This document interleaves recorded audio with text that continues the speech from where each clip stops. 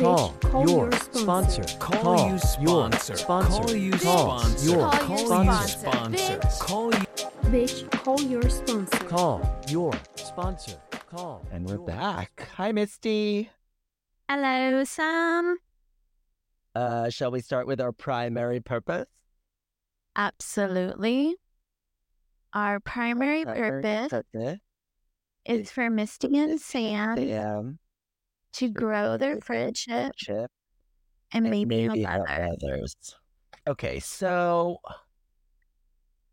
I thought that we could talk about the sign think. And now that we're here, I'm not sure really what I think about it. And there's a lot of thinking happening in my brain, but I think let me just go with it, So Go with it. Allergy of the body, obsession of the mind. Doctor's opinion suggests that total abstinence, so we don't start that allergic phenomenon of craving, where I will definitely have another. And so plugs in the jug, and I'm left with my brain, which is obsessive. And, I think I call it obsession du jour, drama du jour. It's like a dog finding a bone and just focus on the bone and nothing else. And my brain likes to obsess about one thing, and it's usually something that can be exciting, whether or not I realize it's driving some adrenaline or something internally.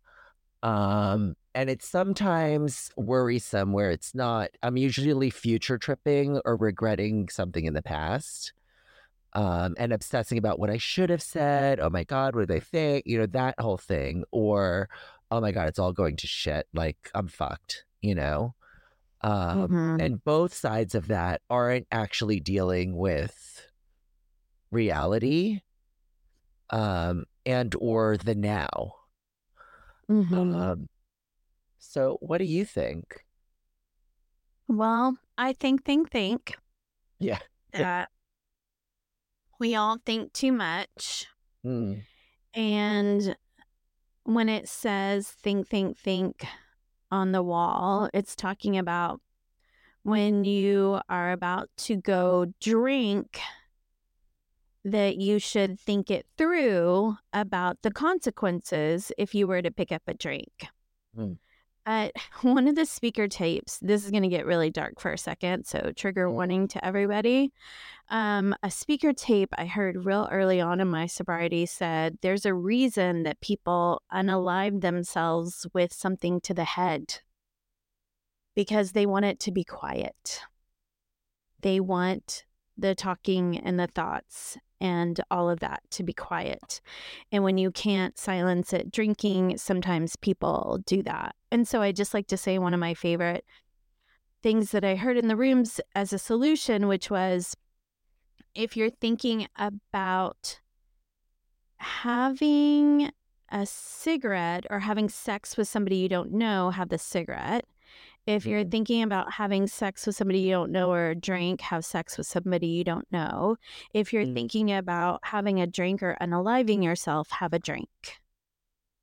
And, it is a lot when we put down that drink that was numbing us out and helping us not berate ourselves or have these old childhood thoughts.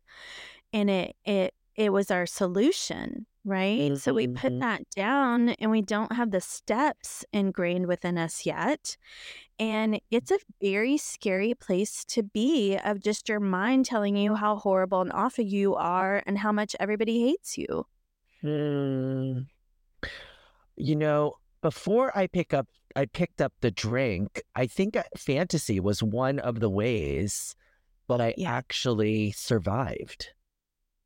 Yes. 1,000,000%. Which to take me out of the pain or potential pain of what may or may not happen, I just went to my brain and got separated from my body, in essence, you know, where I would just fully rely on the thoughts to comfort me, actually. Oh my gosh. Yeah. We disassociate. And I remember one of the games that I would play when mom was doing whatever she did with whichever guy was the flavor of the month. I would go in the bathroom and I remember taking these little Coke toppers with their little plastic edges, and everyone that I peeled off, I pretended was $1,000,000.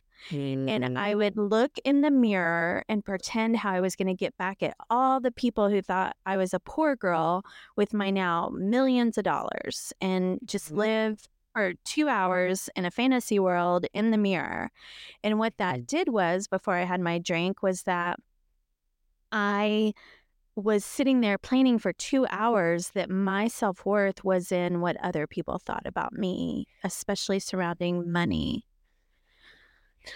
Wow, that's so powerful that, you know, so I like to think, there I go thinking again, think that the alcoholic equation is when fill in the blank, whatever, right? Then fill in the blank, right? So it's always taking me out of the present. So when I get a man and we get married, Right. then, you know, whatever, right? And it's Right. just like the actor waiting for the Emmy, and then the Emmy, then where's the Tony? Where's the Oscar? You know, and where's the Oscar for not supporting, but for whatever. You know, it's like chasing the horizon. You know, is where the There's thought no gets there me. there. No there there. There is no there there. And you know, I had a sponsor at one point that used to say, "I don't want the thing. I want the thing before the thing. I want the thing." Oh, good. Yeah. And so he would say, order the pants. I want the thing. I'm tracking the pants. Can't wait till the pants get here. And then when the pants get here, they just hang up in the closet, and then he goes to the next thing. Right. Right. And so it's like, Right. it's that salivation, that foreplay, that, you know, whatever thing before the thing, where I'm like, I'm wanting that, like, on edge, yummy, cannot wait.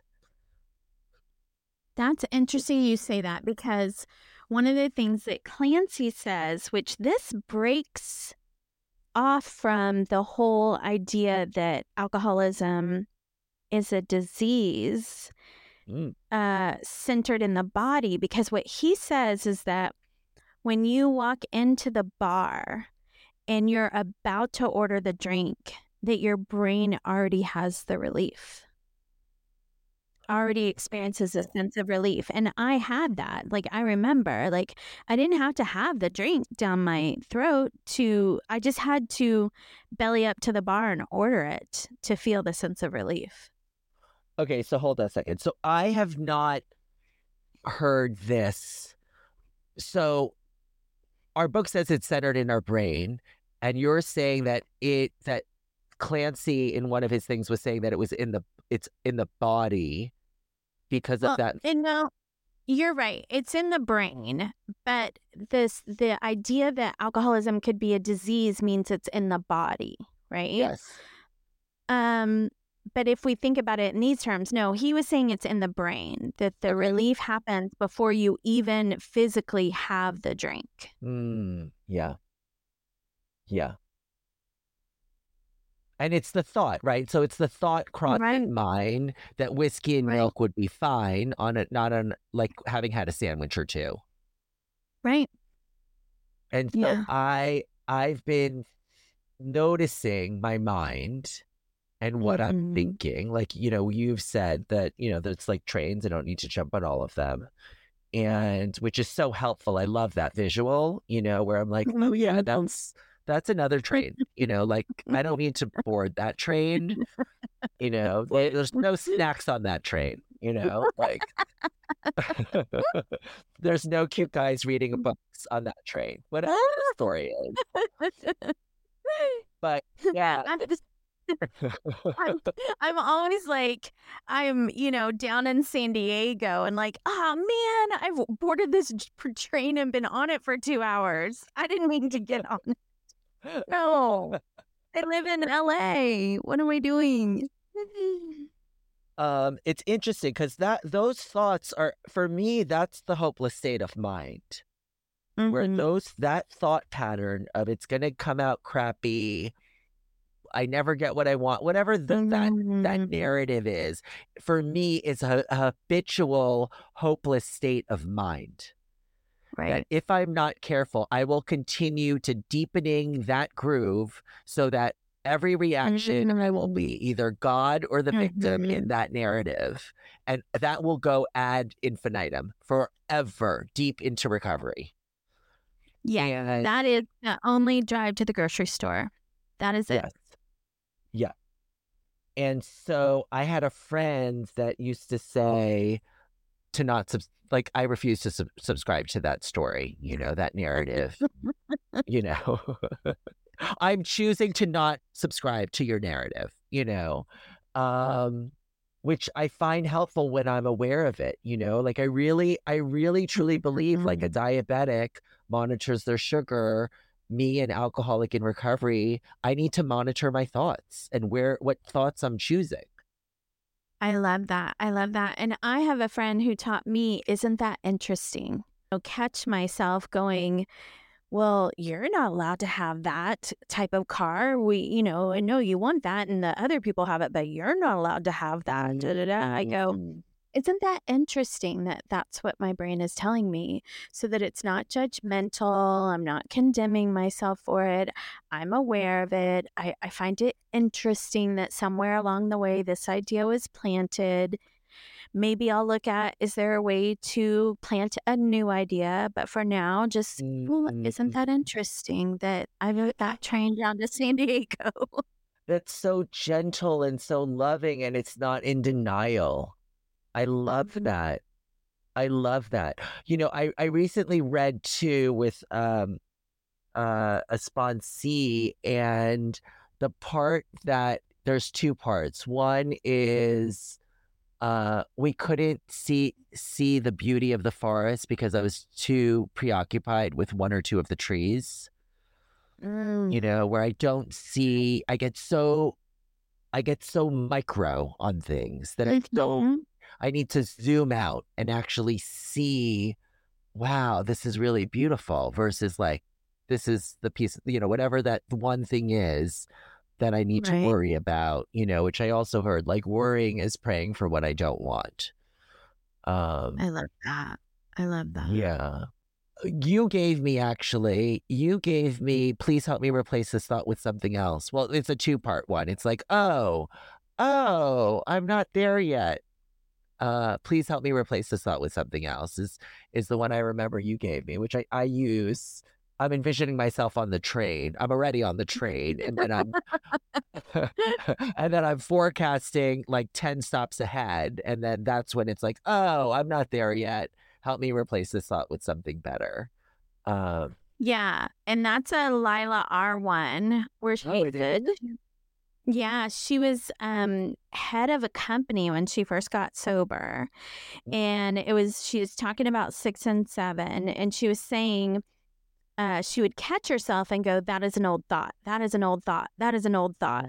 But then she said, wait, I'm running this company and I'm just walking around mumbling to myself, that is an old thought. That is an old thought. She was like, I've got to get something else in there. And so she was like, that is an old thought. Please put a new thought in there. Oh, and I love me some Lila. Right? I'll never forget when I first applied this. I heard her say the tape. I heard her say that. And I thought, well, I can't wait to go apply it. And I may have had, I don't know, somewhere around 3 or 4 years of sobriety and listening to her cassette tape until it broke.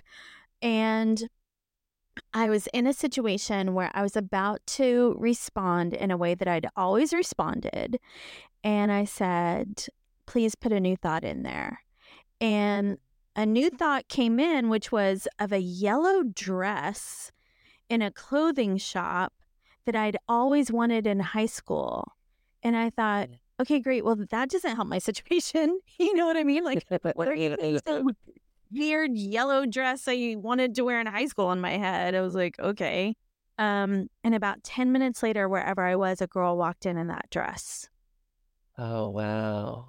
And it was 10 years after I had wanted that dress, thought about that dress. I mean, it was just, and all it let me know was I'm on the right path. It was a sign that, yes, that is the right way to be thinking about these things and to ask for a higher thought and let me come in and help you. And it may feel like your roof is, falling apart and we've asked you to call the plumber, but trust me, the plumber is what you need. It's so good. It is so good. I love that you mentioned that you broke the cassette. I'm like, wait, is that like breaking the internet? Oh my God, that's hilarious, Sam. Yes, you're exactly right. That is the 90s version of breaking the internet. She broke the line of like 10 walls. Oh my God, what's so funny is I told her when I met her that she is the rock star to me. So she was literally breaking cassettes. Oh my God, I love that. I remember her speaking. I always loved me some Lila R. And you're the one that had introduced me to all of her stuff. She always, and there's one talk she talks about who's your dime, right? And because when she got sober, there were payphones. And it was a dime. It wasn't even 25. It was a dime to make a phone call. So she would ask people, like newcomers, and she knew herself, like, who was her dime? Like, who was her call? And I was like, oh my God, that's so cool. I'm like, it's so OG, like, who's your dime? That is so OG. Now it sounds like your drug dealer. Yeah. Who's your dime? Oh my God, it's so funny how things have changed. You're like, wait, I thought we weren't supposed to be doing that anymore. Oh my God, that's really funny. So I also heard that they hang the think sign upside down because our thinking is upside down. And it's through the intervention of God. My first sponsor always said that they thought that God spoke to them through the rooms. And so that was the group of drunks, Good Orderly Direction. And so that was basically where the solution was versus, the God of reason or the God of intellect, which was what I tend to kind of lean on. So yeah, a lot of thinking, a lot of monitoring. I love this. Isn't that interesting? I'm going to incorporate that when I remember it. What else? Any other tools? Like, I remember making like pros and cons lists a lot when I got sober. Call your sponsor. Call you sponsor. Sponsor. Call you Call sponsor. your Call you sponsor. sponsor. Call you. Bitch, call your sponsor. Call your sponsor. Call. New episode tomorrow. Send us an email bcysponsor@gmail.com.